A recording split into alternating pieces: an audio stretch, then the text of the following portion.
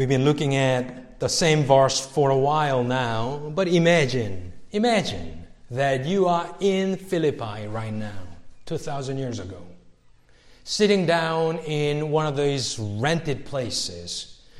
The church has grown over the past 10 years after the founding by the apostle himself. And you've been supporting Paul and his team for all his evangelistic journeys. And now the letter came from him, the apostle. And the church will receive that letter to be the very words of God. That's why we receive the entire Bible as God's word. And imagine that you are sitting there just like now, and probably the pastor or an elder will come up, whether it is a scroll or written down in a piece of leather. He's going to read this sentence to you. Paul and Timothy, slaves of Christ Jesus, to all the saints in Christ Jesus who are in Philippi, with the overseers and deacons, and so on. We've been looking at the term slave, or here plural slaves. What do you think? What do you think they are hearing? As I've been trying to say, the word douloi or doulos should be translated into slave or slaves rather than servants. And I've talked about John MacArthur's sermon that exposed me to that concept, and a couple of books by his own and Murray J. Harris, Slave of Christ, which really inspired MacArthur to preach that sermon and his book. So if you are listening to this letter, greeting, very first line from Paul's letter to that church, when you are a Greek-speaking person and hear the word doulos or douloi here, we are, Paul and Timothy, slaves of Christ Jesus. What are they really hearing is the question. That's why I'm trying to explain this historical, cultural background. So we are going to do that one more time today. Last week, we have said Apostle Paul used the term slave to introduce himself to the three churches in three letters, Romans, Philippians, and Titus. But what was more interesting to me was something that I found. Obviously, it has been there, and I'm sure many Christians have known this for a long time. But when I looked up other apostles who wrote other letters in the New Testament, they all introduced themselves also, just like Paul, as a slave of Christ. That's something that struck me. To remind you, 2 Peter, not 1 Peter, but the 2 Peter. And obviously, it tells us it's much later than the 1 Peter. Scholars say it was written around 65 to 67 AD, when Peter, that famous Peter, is about to die in Rome by execution. But right before that, he introduced himself as Simeon Peter, a slave and an apostle of Jesus Christ. Peter, I love Peter, but in his mature state, he calls himself, I am a slave of Jesus Christ. We looked at James, the half-brother of Jesus, and also he's known as a pillar of Jerusalem church. He also says in his letter, James, a slave of God and of the Lord Jesus Christ. Scholars say it was written around AD 44, rather early, if not the earliest of the New Testament letters. What about Jude? Remember, also half-brother of Christ. He introduced himself also as Jude or Judas, a slave of Jesus Christ. By the way, James and Jude, they grew up. They grew up looking at Yeshua, Jesus, in their own household, like older brother. But later on in their lives, They call themselves, I am a slave of Jesus, Messiah. John, when he wrote the Revelations, the last living apostle, John, in that island, he calls himself also to his slave John. And it was written around 1895. So when you open up the New Testament list, except for the Gospels, most of them have more than half Paul's letters, and all these men that I've just mentioned, except for the Hebrews, we have everyone. We have all the authors of New Testament letters, not the Gospels, but the letters. They all call themselves doulos. I'm a slave of Jesus Christ.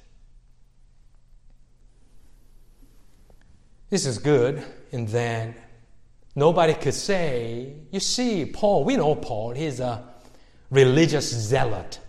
He's an extremist. So he could call himself a slave.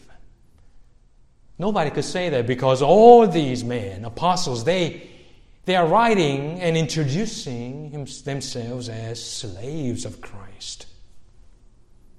Their collective testimony, Peter, James, Jude, John, Paul, all of them, collective resume, their struggles, especially half-brothers of Christ who didn't believe in Jesus. They thought that he was crazy. But their faith, their triumph after their faith, and their service, and many of them will lay down their lives for Christ. Toward the end of their lives, they call themselves, they are slaves of Christ. So it tells me this topic is not something that you put on lightly upon you. You don't call yourself a slave of Christ, though you are one, just as you are a saint in Christ Jesus. All of us, all Christians are slaves of Christ, douloi of Christ. But you just don't put this on lightly. It takes some time. Times of suffering. Times of ups and downs in Christian life. Times of applying the gospel truths in your lives. Service, many years of service to Christ and His church. And then, probably toward the end of your life, you could say, I'm a doulos of Jesus Christ. You don't put this title too early in your Christian life. Verse came to my mind as I was thinking about this. In Matthew 25, Jesus gives a parable.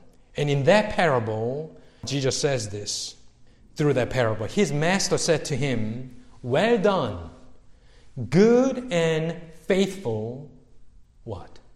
Servant? That word is doulos too. So if you want to be consistent, well done, good and faithful slave. You were faithful with a few things. I will put you in charge of many things. Enter into the joy of your master. So I believe, as we discuss this is something that takes a long time for Christians to earn, if I could put it this way. Nobody really earns anything, but at the same time, I don't want our covenant children running around, let's say, 5-year-old, saying, I'm a slave of Christ. Too young. Too young. What's the first thing that comes to your mind as you listen to that word, slave? Probably shame or anger, maybe. Or maybe you're perplexed. Why would God use that word to describe me as a Christian? So at this point, as an introduction, I simply want to say this. As we have read from that confession, chapter 3, paragraph 8, the attitude in which you should approach these things. So many people, when people hear these words or arguments in the Bible, they immediately cast this and say, you see, that's first century male-dominated world. That's why they're using this kind of insensitive word. What I would say to you is, it is at this point, that your doctrine of Scripture should kick in. Ours is that authority of the Holy Scripture, for which it ought to be believed and obeyed, depends on God, wholly upon God, who is the author. Therefore, it is to be received as the Word of God. It is the Word of God. So when I encounter that concept, a slave, I do not have to apologize or be scared. Oh, what does this mean for the doctrine of Scripture? No, it safeguards us and say, this is the Word of God, and let me study it. Let me try to understand it. It should be that attitude. Now, in the major book, there was a chapter that really helped me to clarify this concept or the word or imagery of slave or slavery. He's a good scholar, and there's a chapter called Metaphor of Slavery. Listen to this. What is metaphor? A metaphor is a figure of speech that describes one entity or realm of experience in terms borrowed from another. It incorporates features that may be recognized as apt in reference to that entity being described, and here it is, and other features that are clearly inapplicable. That saved me. For example, let me give you an example. In Matthew 5, Jesus says, you, plural, you are the salt of the earth. Remember that? We are, as Christians, we are the salt of the earth. What is he saying? What is the main point? What connects us to the salt image or the metaphor of salt? Obvious point, the main point that Jesus is making against the backdrop of losing the saltiness would be the preservative. Salt being a preservative in ancient world against the corrupt and sinful world. So God has placed us as salt. Do not lose your saltiness, Jesus says. That's the point. What is not applicable, not transferable from salt to Christians is what? I thought about it, maybe color. What if someone says, Jesus is talking about color. It's white. Salt is white. These days, pink, whatever it is, black. I've seen all kinds of salt, but white. What if people argue that? No, we would say no. Jesus is not talking about the color of that salt. What if someone says, salt is bad for your health.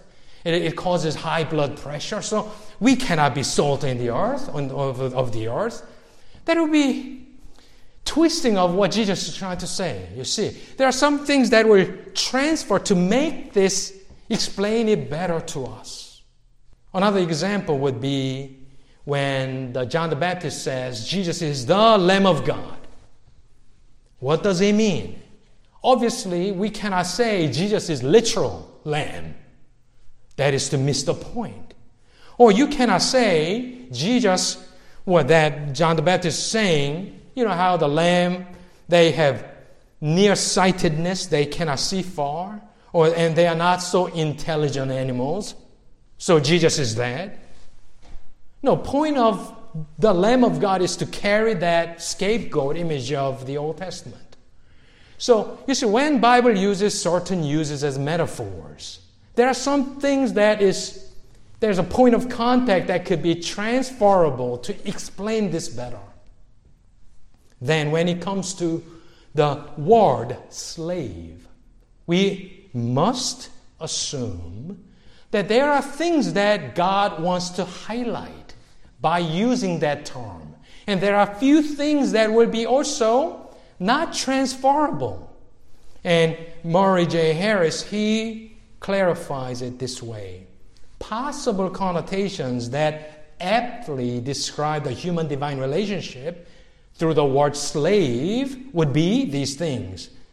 Exclusive ownership by the master. total availability for service to the master, and complete dependence on the master. Those things will be apt description by using the term slave. But other ideas are not transferable, inapplicable. And he says, such as enforced obedience, or loss of freedom, or cringing subservience. I will add cruel punishment. Some of the things that evil and wicked traits of being a slave or slaves will not be transferable. Distinguishing that will save us a lot of time and a lot of headache. So his thesis is this: there is an important difference between a servant and a slave. A servant gives service to someone, but a slave belongs to someone.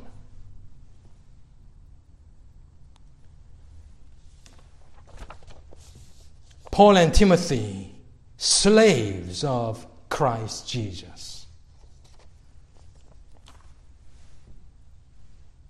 What are they thinking? Philippians, what are they really envisioning? Paul? Apostle Paul? He just called himself and Tim as douloi? I mean, you mean that slaves that we are familiar with? That kind of the lowest in the social group? He's really humbling himself. I think that's what they're thinking about. Let me give you a few more bullet points about the background. When we think about first century slavery, Murray J. Harris is a good scholar, and he talks about three backgrounds: Jewish slavery, Greek slavery, and Roman slavery. There are differences and traits and commonalities between all of them.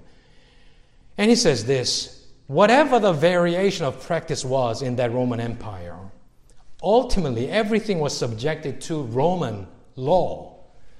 So what's most important out of all these three backgrounds would be the Roman understanding of slavery. Also, you need to hear about this background, a few bullet points for yourself, because I've heard many times when people discuss the topic of slavery of the New Testament, there's no explicit repudiation of the slavery in the New Testament. So pastors and scholars, they do all kinds of things to exonerate New Testament for not explicitly calling for the abolishing of the slavery for the first century, social justice. And I've heard many times from sermons, people say, you see, first century Roman slavery was not like New World slavery. It was not as cruel. It was not as wicked. It was kind of a benign form of service. That is why the New Testament didn't call for the explicit abolishment of slavery. But I think that's wrong. The overall picture of the first century Roman Empire, and once again Philippi being the colony of Roman Empire, and let me just give you a few basic points for you to have as a background, not just for today.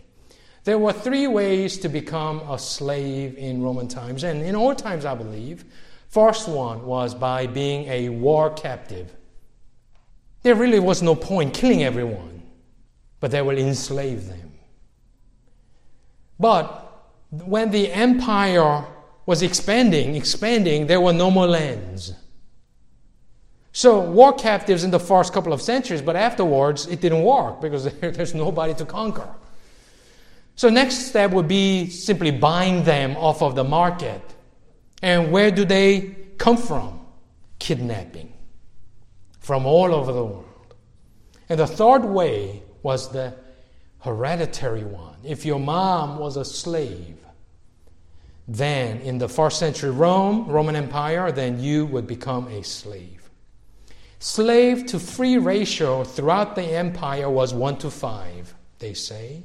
So if the entire population by Augustus time was 50 to 60 million in the entire empire. 10 to 12 million slaves were in Roman Empire. Also, the scholar, he says, slaves were not readily identifiable in that first century. They didn't wear special clothes or colors of clothing. It was not identifiable by race or by speech or even by occupation.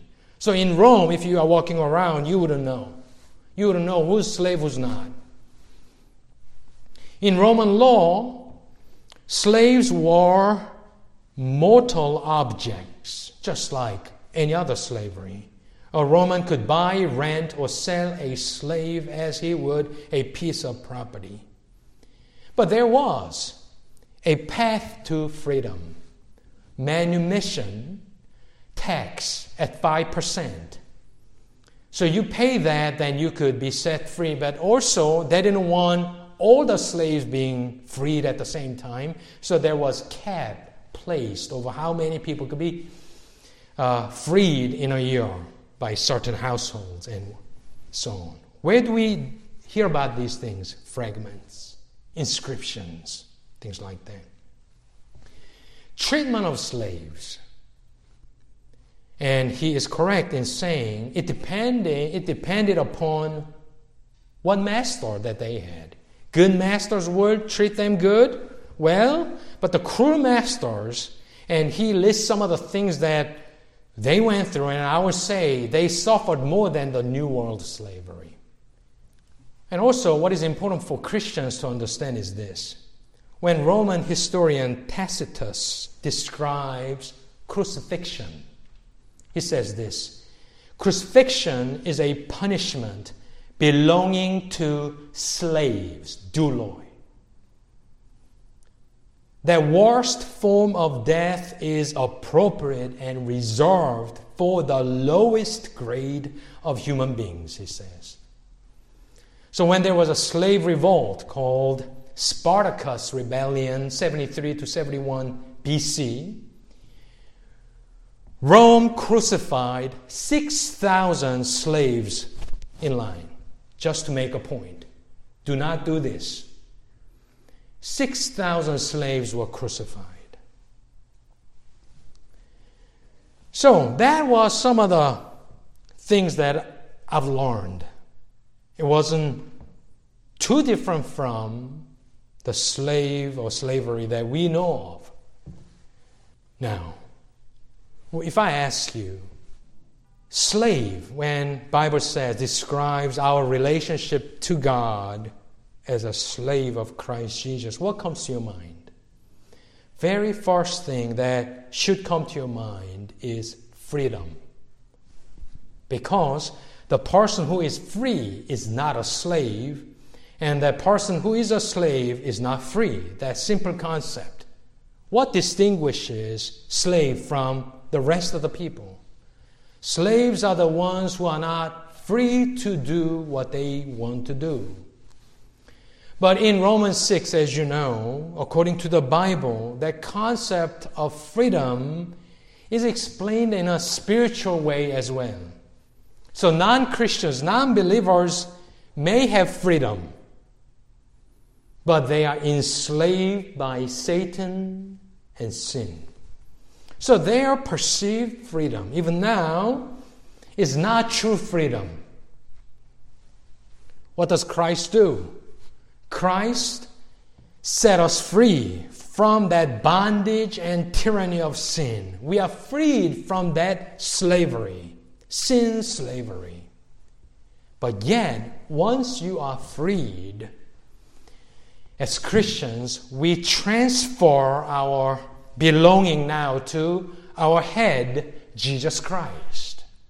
So that language, slavery or slave, is used in the Bible to describe our spiritual status. But there is one more concept that should come into your mind as you hear the word slave. That is not so intuitive. For me, slavery is about freedom. How free are you? Were you free when you were living in sin? Christ set me free from all the sinful acts and guilt and corruption. And now I am free to do the will of God. So I am set free. Yet I will gladly call myself a slave of Christ. But what is not so intuitive is this. Doulos has its counterpart. And doulos' counterpart is Kyrios, the Lord. When the Philippians are listening, they are listening to this letter, Paul and Timothy, slaves of Christ Jesus, what comes to their mind is not obviously slaves of Jesus Christ, Christ Jesus. Jesus is not cruel taskmaster. Jesus has set us free. So they are not really thinking in terms about, now I have lost my freedom. No Christian will think that. But you know what they are thinking? When they hear Paul speaking of himself as doulos and douloi of Christ Jesus, they are thinking about its counterpart, is Kyrios, the Lord. To be a doulos is to have its counterpart, the master, the Lord, the owner, who is Jesus Christ. So in Acts 2, the very first sermon written down, Peter's sermon, this is what he says. Acts 2:36. Therefore, let all the house of Israel know for certain that God has made him both Lord and Christ. This Jesus whom you crucified. We know about Christ is the Messiah, fulfillment of Messiah in the Old Testament. Or our Lord. You see, when we think about slavery or slaves, we think about oppression, cruel punishment, or they need to be set free, emancipation in that fashion. But what is critical for us, as that term is applied to us, is not so much about freedom. Yes, it's about freedom too, but it is about who do we have our Lord? Is it Satan? Is it you? Are you being the Lord of yourself, over yourself? I do whatever I want. By definition, that is not a Christian. To be a Christian is to call ourselves as doulos, douloi of Christ Jesus, who is Lord and Christ. Our counterpart is Kyrios. With that, if you could turn to the next page, read with me.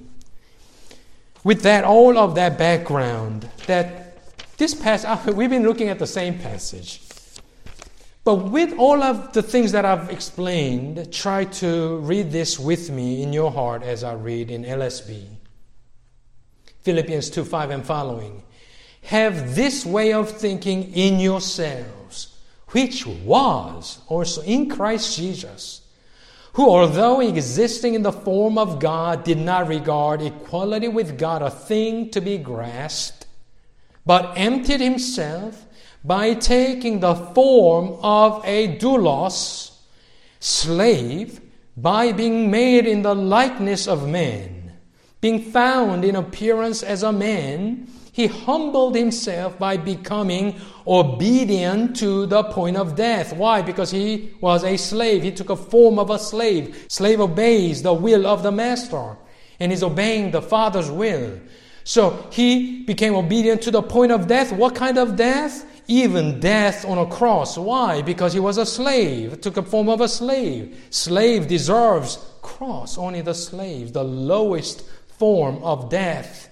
Therefore, God also highly exalted him and bestowed on him the name which is above every name, so that at that name of Jesus every knee will bow, of those who are in heaven, on earth, under the earth, and every tongue will confess now what? That Jesus Messiah is Kyrios, to the glory of God the Father. You see, we say it all the time, Jesus is Lord, Jesus is Lord. Until you consider yourself as a doulos, slave, the lowest in their society.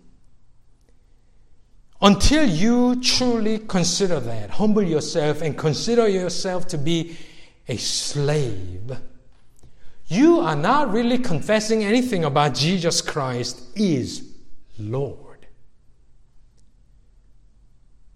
Only doulos has kurios, and to be kurios is to have doulos.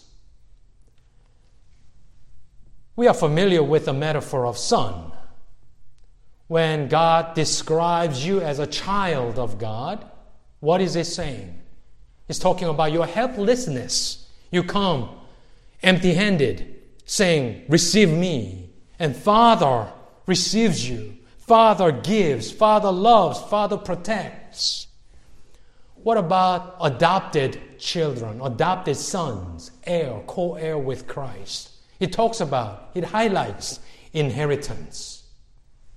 Then, what does slave highlight?